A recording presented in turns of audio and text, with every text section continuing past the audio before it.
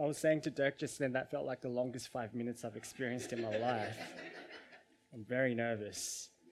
Again, hi to those who are here today. My name is Richard. I'm one of the members here at Southern Grace Church. And it's weird because, like you saw before, I'm normally up here to make announcements or pray or to do something else. But today I get the privilege to stand before all of you and preach the beautiful name of Jesus Christ. And what a blessing that is. And honestly, I had a few things to tell Riley here, but he's not here, and he's not here to protect himself from all the stuff I'm going to say. So I don't know if I should say it or not. Yes, I should say it. Here we go. Well, the journey of me actually standing up here is a result of the persistence and stubbornness of one man. His name's Riley Spring, right? Because he continued to ask me, hey, Richard, do you want to preach? And I said, no.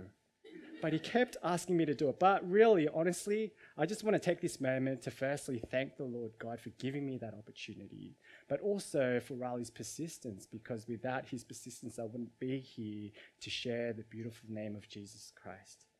You know, this may be my first and maybe my last chance to preach, but I'm praying that it would glorify God. So today we're going to read parts of Matthew 6. We're going to start from verse 1 to 6, and then we're going to jump over to verse 16 to 18. The middle part of the Lord's Prayer, I hope Riley will preach next week. So why don't you all join me in opening God's word to Matthew chapter 6. If you don't have a Bible, we've got a few Bibles at the back that our chief steward can give to you as a gift from us to you. So please let us know, put your hand up.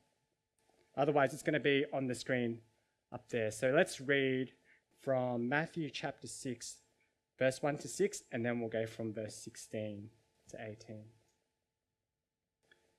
Beware of practicing your righteousness before other people in order to be seen by others, for then you will have no reward from your Father who is in heaven. Thus, when you give to the needy, sound no trumpet before you, as the hypocrites do in the synagogues and in the streets, that they may be praised by others. Truly, I say to you, they have received their reward. But when you give to the needy, do not let your left hand know what the right hand is doing, so that your giving may be in secret, and your Father, who sees in secret, will reward you. And when you pray, you must not be like the hypocrites, for they love to stand and pray in the synagogues and at the street corners, that they may be seen by others. Truly, I say to you, they have received their reward. But when you pray, go into your room and shut the door and pray to your Father who is in secret, and your Father who sees in secret will reward you. And go to verse 16. And when you fast, do not be gloomy like the hypocrites, for they disfigure their faces, and their fasting may be seen by others. Truly, I say to you, they have received their reward. But when you fast, anoint your head and wash your face, that your fasting may not be seen by others, but by your Father who is in secret. And your Father who sees in secret will reward you. Let's pray. Heavenly Father, we pray that your words will be planted on good soil today. Father, we pray that your words, that is sharper than a double-edged sword, would pierce the hearts of those who are listening. And Father, we pray most and foremost that I would make much of you, that you would become more and I would become less. Lord, may you be glorified through the preaching of your word. In Jesus' name I pray. Amen. You know, I really, really dislike cats. I really hate cats. And some of you guys are probably thinking, what, this guy hates cats? Like, get him off the stage. I don't want to listen anymore. But really, I really dislike cats. And one of the reasons why I really dislike cats is because I have a cat allergy. You know, I'd see a cat 5 meters away from me and already, right, my throat is starting to tinkle. And, you know, my nose will start getting runny, my eyes will get itchy. And the worst of all is that sometimes when it gets really bad, my breathing gets really bad, right? I start getting wheezy. You know, I really dislike cats, you know. And when I go over to people's houses, if they kind of warn me in advance and say, hey, we've got a cat, I just feel so loved because they're warning me in advance, right? I don't know if you guys have been to our pastor's house, Riley. He actually has a cat at his place.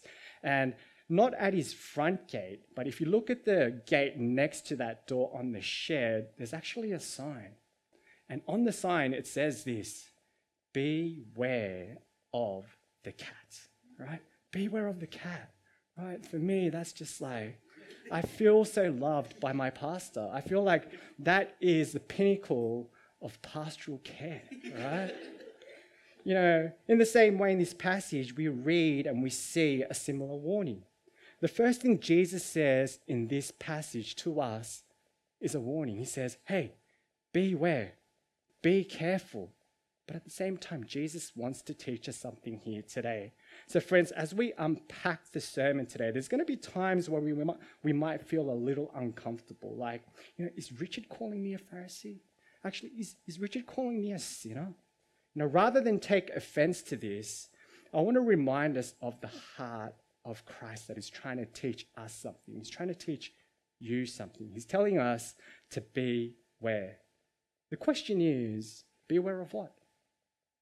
Beware of religious hypocrisy. Today I've titled my sermon, Practicing Righteousness for an Audience of One. If there's one thing that I'd love for you to take from this passage is this: religious hypocrisy desires to glorify self, but the truly righteous heart desires to glorify God. I'll say it again.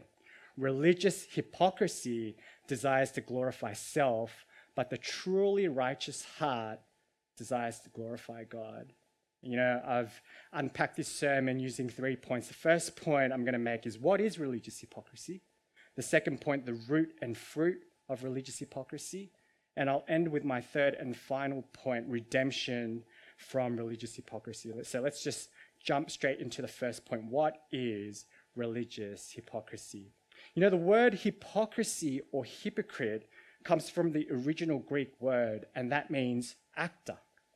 So hypocrite can be applied to anyone or anybody who uses this world as a stage on which he can act or perform.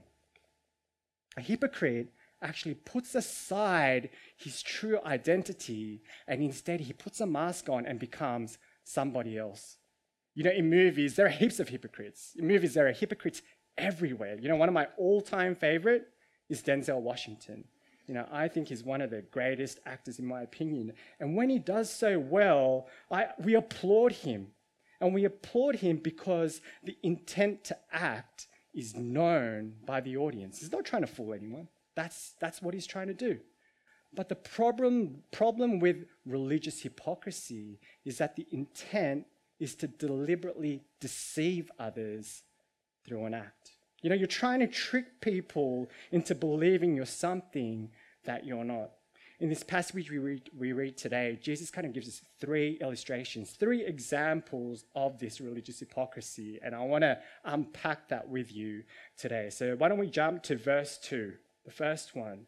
It says this: thus when you give to the needy, sound no trumpet before you, as the hypocrites do in the synagogue and in the streets, that they may be praised by others. During those times, giving to the poor, giving to the needy was an important part of Jewish social practice. There were literally sounds of trumpets that were blown at the temple, which was a call for the citizens to come and give. And people would start making their way to the synagogue. And the thing about the synagogue was it was a place of worship, but the synagogue was also the center of life for the Jewish people. It was a public place. It was a crowded place. If I'd liken it to anything, I'd say probably Parramatta Square pre-COVID. A lot of people running through that area, right? It was very, very crowded. What a great opportunity for a Pharisee to put on his flashy clothes with his bags of gold and make his way to the synagogue. And as he makes his way to the synagogue, right, people are watching him in this crowded place and saying, wow, look at that generous man. Praise that man. But of course, Jesus is not fooled by the Pharisees' act.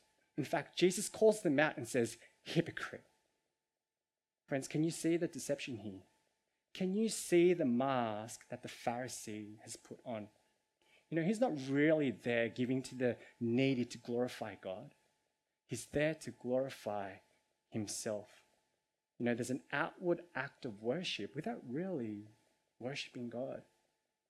Again, in verse 5, it says this, "And when you pray, you must not be like the hypocrites, for they love to stand and pray in the synagogues and at the street corners, that they may be seen by others." Again, right? What an opportunity for some prayer performances to occur here.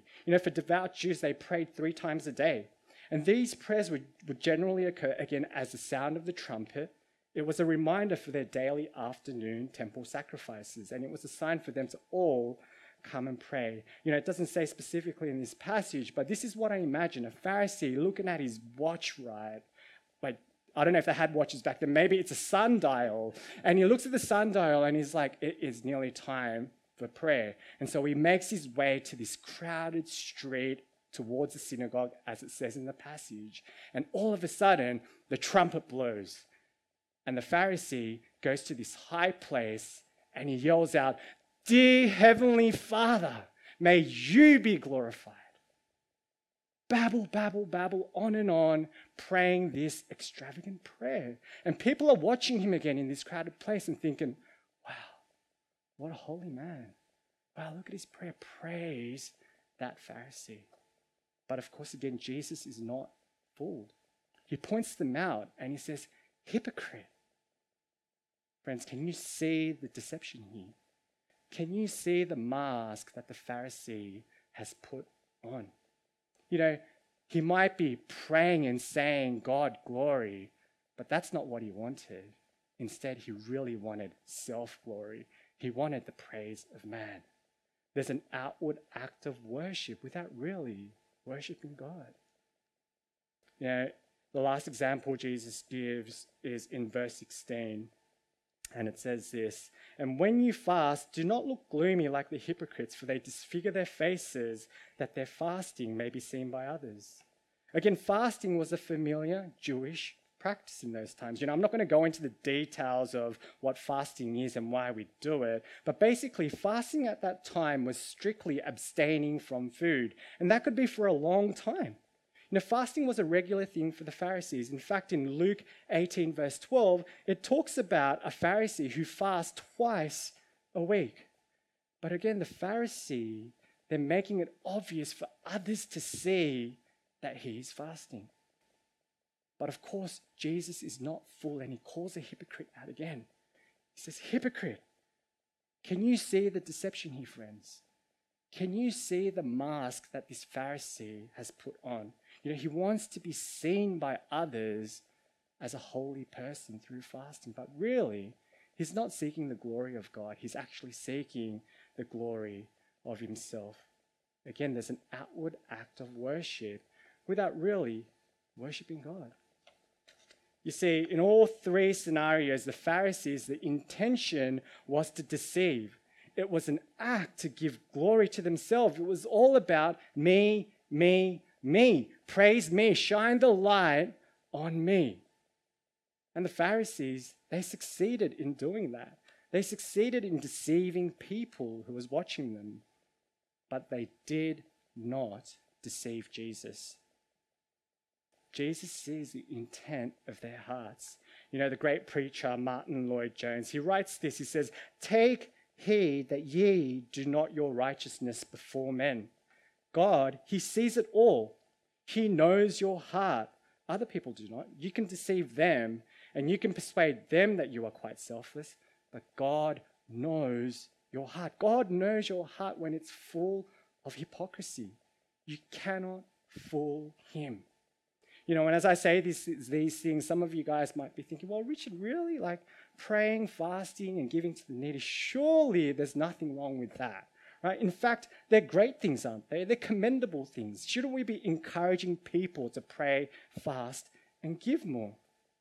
Surely there's nothing wrong with showing others my good deeds." In fact, in Matthew 5:16, doesn't it say that as salt and light of the world, we need to be seen by others. Well, let's read it. Matthew 5:16. It says this, "In the same way, let your light shine before others so that they may see your good works and give glory to your Father who is in heaven."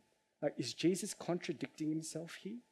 It says, let them see your good works. Let them see my good works. I should be showing them my good works, not hiding it from them, right? But as you can see from that verse at the end, what does it say? It says, so that you may give glory to your Father who is in heaven.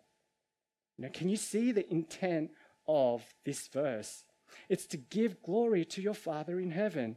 But what does a religious hypocrite do? He does it not to glorify God. He does it to glorify himself. It's all an act, right? And that, brothers and sisters, is religious hypocrisy. It's when religious people, believers like you and me, do good works, acting like we're doing it for the glory of God, but instead we're really doing it for the glory of ourselves. Friends, religious hypocrisy desires to glorify self, but the truly righteous heart desires to glorify God. Well, now we know what religious hypocrisy is, and just remember, it's us that Jesus is talking to, and he's told us to beware. So keeping that in mind, why do we act this way? Like, why do we act like a hypocrite? And that leads me to my second point, the root and fruit of religious hypocrisy. Why are our hearts prone to praise men rather than praising God? Why is it that our desire in our heart is for self-glory rather than for God glory? I think to answer this question, we kind of need to go all the way back to the beginning when the two people, Adam and Eve, sinned against God. Because you see, why do you think Adam and Eve ate from the tree in which God told them not to eat from?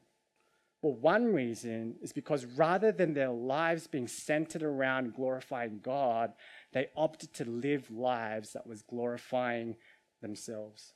In Genesis chapter 3:4, Satan says this to Eve. He says, God knows that when you eat of it, the fruit from the tree, your eyes will be opened, and listen to this, and you will be like God, knowing good and evil. Do you see that?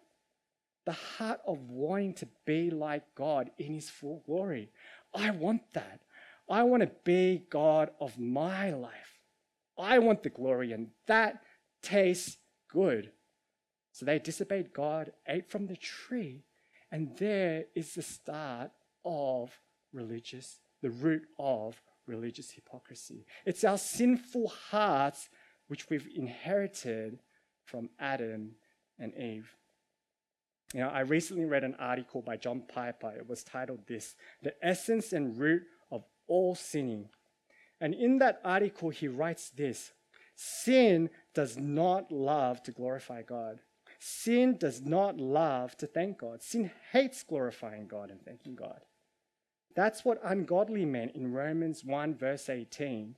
In ungodliness and unrighteousness, he said, we suppress the truth, namely the truth that God is infinitely worthy of glory and thanks from our hearts. Sin hates that and therefore suppresses that truth. Sin wants nothing, absolutely nothing to do with glorifying God.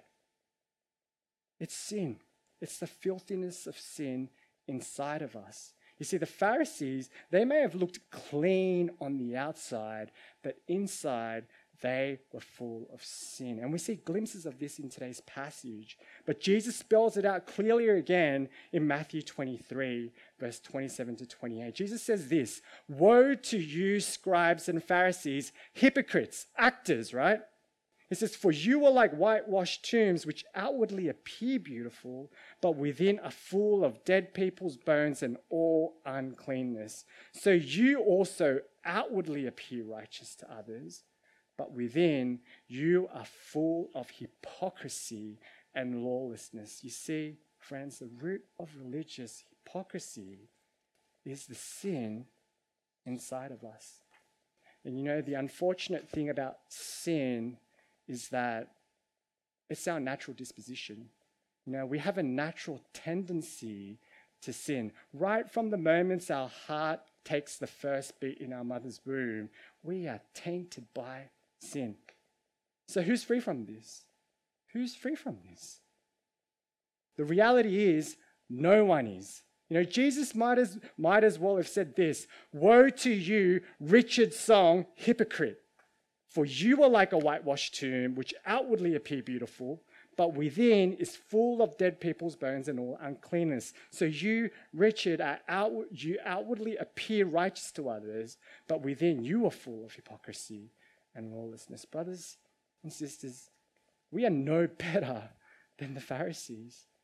We are guilty of hypocrisy, whether we like it or not, because of the sin that dwells within us. So if sin is the root of religious hypocrisy, then what is it producing? What's the fruit of it? Well, we can talk about a few things, but in light of today's passage, I just want to highlight two things. And the first thing is the fruit of religious hypocrisy or self-glory is this: that you're not really loving or serving anyone, let alone loving yourself through this. Let me elaborate a little. What's others looking at me going to do for myself or you?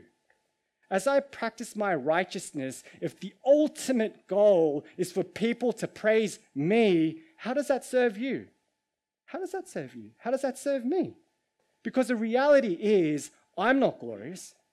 You're not glorious. In fact, the Bible says we all fall short of the glory of God. Glorifying ourselves is not going to bring anyone gain. In fact, when we do that, we distract ourselves and others from the only one who is worthy of glory. In Matthew 23:13, Jesus says this: "But woe to you, scribes and Pharisees, hypocrites, for you shut the kingdom of heaven in people's faces." Do you see what self-glory does?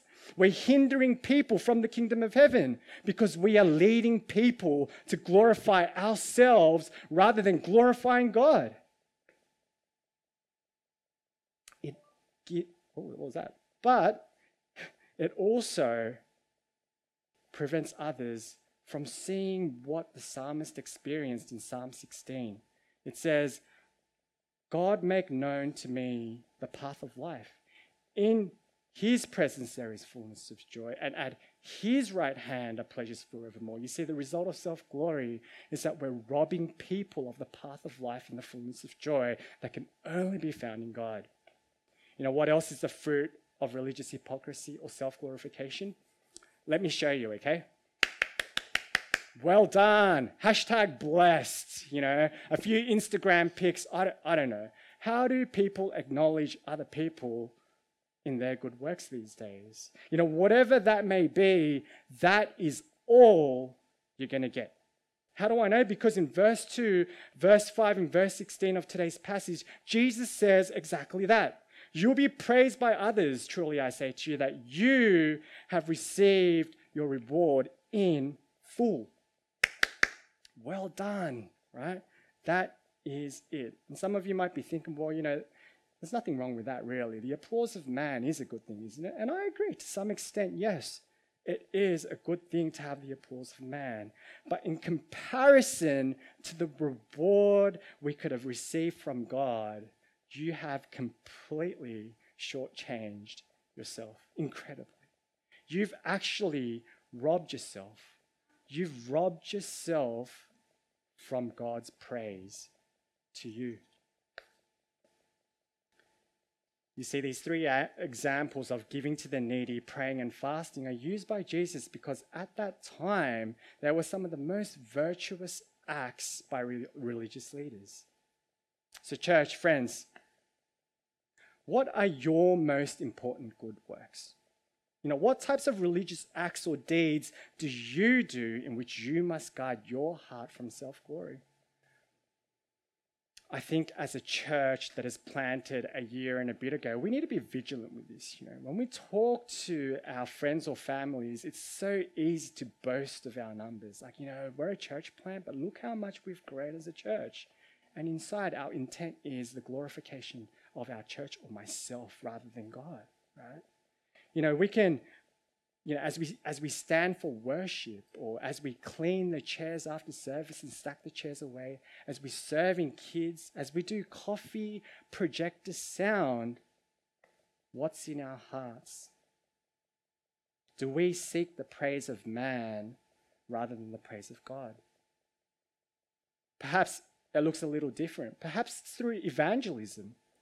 Look at the lives I've brought to Christ. I've done Christianity Explored with this many people. What's the intent of your heart? Is it for your own glory? Perhaps it's through discipleship. Look how much this brother's grown. Look how much this sister's grown. And in your heart, you're saying, I'm the mentor.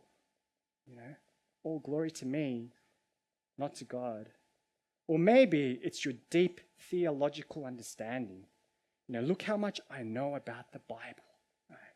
In your heart, it's praise me, not God. I don't know what it looks like for you, but where are you steering people away from the glory of God? And where are you shortchanging yourself from receiving God's reward? Religious hypocrisy, friends, desires to glorify self, but the truly righteous heart desires to glorify God. So, church, clearly we need to be redeemed, right? We need to be saved from this. And that leads me to my third and final point: redemption from religious hypocrisy. So, friends, then what does the righteous life look like? How do I perform my acts of righteousness that brings glory to God?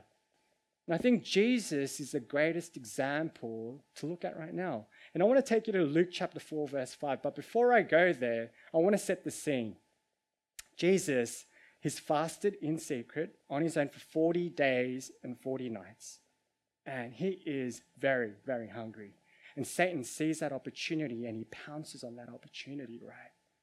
And the part that I want to talk to you about is from the 3 temptations that Satan did to Jesus. I want to talk to you about the second one.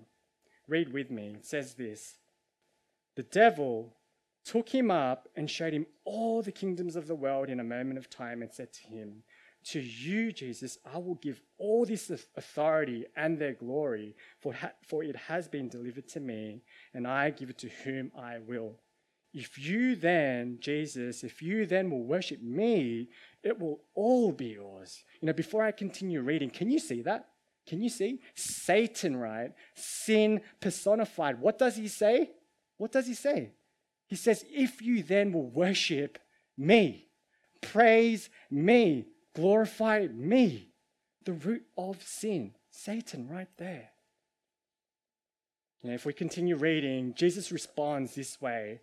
He says, you shall worship the Lord your God, and him only shall you serve. Satan offers Jesus everything. If you had everything in the world, if you had what Satan was offering you, I guarantee you, people will be praising you. People will be glorifying you. But why? Why didn't Jesus take up the offer? Well, as he responds, Jesus knew that God is the only one worthy of worship. He knew that God is the only one worthy of glory. You want to live that righteous life? Seek the glory of God. You see, Jesus knows of Satan's dirty tactics. Jesus knew the temptations that Satan will throw at each and every one of us as we do our acts of righteousness. And so Jesus, in his love and his care for us, he warns us and he says, hey, my sheep, beware. And he teaches us something. In today's passage, Jesus says that when you give to the needy, when you pray and when you fast, how do you do it? He says, do them in secret. And Jesus isn't saying this because he's against group settings or corporate settings. No. He's saying that because he knows the indwelling sin within us. He knows that we are prone to self-glory. So he calls us to do it in secret. You see, the righteous heart only has an audience of one. The only one the righteous wants to please through their acts is God, and the only reward that they want to receive is from God alone. So friends, when you're doing your acts of righteousness, do it in secret, knowing that God promises that he sees you in your secret place. You know, King David wrote in Psalms 139, verse 7 to 8, he says, "Where shall I go from your spirit? Or where shall I flee from your presence? If I ascend to heaven, you are there. If I make my bed in Sheol, you are there." You know, the righteous one knows that the Lord is watching wherever you are. And the righteous one is completely satisfied with that. Why? Because the audience of one, the only one that he wants to show his acts, is God and God alone. Also, the righteous life seeks the reward that God gives, not what man gives. Did you know that we read a total of 9 verses today? And in those 9 verses, Jesus says the word reward 7 times. And I'm down with that. I like that because I love rewards. In fact, you know, my kids love rewards. I love also to give my kids rewards when they do good things. In fact, Jesus talks about that even earthly fathers, even the worst fathers, like to give good gifts to their children. They don't give their child a snake when he asks for fish. No. How much more will our Heavenly Father in heaven give good gifts to us if even the earthly fathers give good gifts to their children? How much more will our Heavenly Father give good rewards to us? And you know, in this passage, God promises that there is going to be a reward. There are many rewards that actually God gives to his children. But based on the context of today's passage, this is my guess, right? I think the reward is praise to you from God himself. From God, for God to say, "Well done, my good and faithful servant." For God to say, "Righteous one, inherit the kingdom of heaven I have prepared for you." The righteous one delights in God's reward, and that's the only reward he wants to attain. But friends, let's be honest. Let's be honest here. We've failed to act as per Jesus' instructions many times. You know, I'll be the first to put my hand up and say there are so many times where I've sought the glory of myself rather than the glory of God in my acts of righteousness. You see, God looks at our acts of righteousness and he calls us to a standard. You know what that standard is? Perfection. He wants every single act of righteousness that you do be for the glory of God and for God's reward alone. Every single one of them. He wants perfection. He calls all of us to perfection.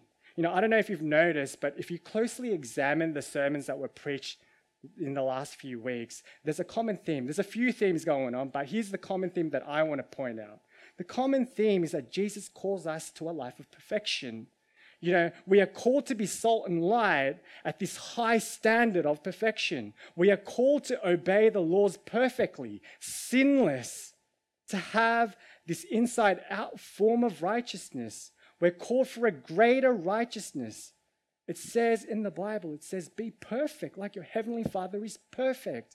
He is calling us to that standard. And today, as we read today's passage, he also is calling us to that same level of standard. When you do your acts of righteousness, do it all for the glory of God. That's the bar that is set for us.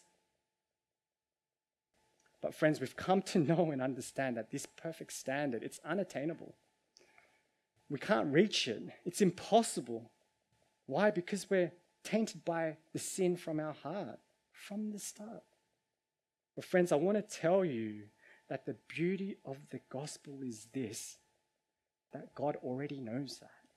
He already knows that you can't reach that standard of perfection. In fact, he rebukes those who think they can. You know, the Pharisees who always put themselves up on a high place of recognition, who always thought that they had their life all together, he rebukes them. And instead, Jesus calls for the people who know that their only hope is in him. You know, he calls for the man that says, "Woe is me, for I am lost, for I am a man of unclean lips." He calls for the one that says, "Have mercy on me, O God, according to your steadfast love." He calls for the one that says, "God, create in me a clean heart, O God, and renew a right spirit within me, because I can't create the clean heart in me, but you can." He calls for the one with a broken spirit. And he says, "A broken and contrite heart, O God, you will not despise." And when you approach Jesus in that way, what does Jesus say in response? He says this, "Blessed are you. Blessed are you who are poor in spirit, for yours is the kingdom of heaven." He doesn't say, "Blessed are you who can keep 230 commandments out of the possible 240. No, but he calls for the one that says, "Lord Jesus, I've failed to keep any of those commandments. God, I need you. You are my only hope." Well, church, I want to remind you today that the only hope we have really is in the cross of Christ. The cross of Christ that covers a multitude of sin. In 1 John 1:9, it says this, "If we confess our sins, he is faithful and just to forgive us our sins and to cleanse us from all unrighteousness." All our unrighteous acts where we've glorified ourselves rather than God. He says if we confess it to Jesus, all our sins wiped clean, the dirt inside clean. This is true for you today. Jesus gives you new mercies today, right now. And I want to remind you that Christ died on the cross for your sinful heart problem, not just for your past and present, but for your future ones too. And because of that, because of what he's done, we, my friends, are a new creation. The old has passed away, and behold, the new has come. Friends, self-glory and self-righteousness is a characteristic of yourselves that is of the old self, the old life. The new self, the new creation that you are in Christ, is completely different. Why? Because we now get to glorify God in our acts of righteousness. So God, when he looks at you, he does not see you as a hypocrite. He does not see the sin inside you anymore, but instead he sees you as righteous. In 2 Corinthians verse 25-21, it says this, "For our sake, he, God, made him, Jesus, to be sin who knew no sin, so that in him, in Christ alone, we might become the righteousness of God." Friends, isn't that just amazing news? Like, isn't that mind-blowing? That in our state of religious hypocrisy, God looks at us and says, "You are forgiven." He says, "You are my child." And can you see the transformation that happens only through Christ? What is now the root and what is now the fruit? Well, the root of sin that once conquered our lives, now completely paid for by the cross of Christ. And now the root in your life has been replaced. It's the righteousness of Christ himself. Sin has no dominion over you anymore. Why? Because you are now Christ's. And the new fruit that you produce is the desire to glorify God alone in your secret place, and the desire for God's reward and his alone. And all of this only possible because of what Jesus did on the cross for you and for me. Friends, you really want to fight religious hypocrisy? Look to Christ, our risen Savior, who defeated death, and sin. He is the only way. Remember, friends, religious hypocrisy desires to glorify self, but the truly righteous heart desires to glorify God. Now, I feel like I could end it right here, to be honest, but I've got a bit more time. So I just want to quickly give you one practical application for what this looks like day to day. And I've spoken to you briefly about it, and here it is. It's Jesus' call to be where? As you practice your righteousness, be on guard. He doesn't say don't do them, but he tells us, hey, my children, my sheep, be careful. Beware. Church, let's obey this call and beware. So next time you're up to serve, before you go, remind yourself, beware. Not for my glory, but for God's glory. When you're serving your family, remind yourself again, beware. Not for the praise of man, but for the praise of God. As you try and be salt and light in your workplace, remind yourself again, beware. Do your acts to glorify God and not me. And as you plan to fast, as you plan to pray or give to the needy, tell yourself, beware. Give glory to God rather than taking it for yourself. To end, friends, which spectator matters most to you? Is it the earthly or is it the heavenly? Is it men or is it God? Whose glory matters more to you, yours or God's? Because, friends, religious hypocrisy, and Riley just came in, and so I'm going to give you my tagline to finish off, which you can remember. Religious hypocrisy desires to glorify self, but the truly righteous heart desires to glorify God. And how are we made righteous? By the death and resurrection of our Savior, Jesus Christ, and Him alone. For our sake, He made Him to be sin who knew no sin, so that in Him we might become the righteousness of God. Let's pray.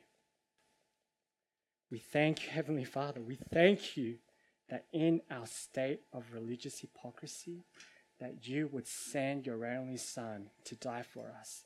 That in our state of sinfulness, that you have cleansed us by the blood of your Son, Jesus, and that we are saved only through Him. We thank you, God, that we can glorify you, that we could praise you and not ourselves in our acts of righteousness. Lord, we pray that these words that have been preached will be planted on good soil today. May you take all the glory today. In your name we pray. Amen.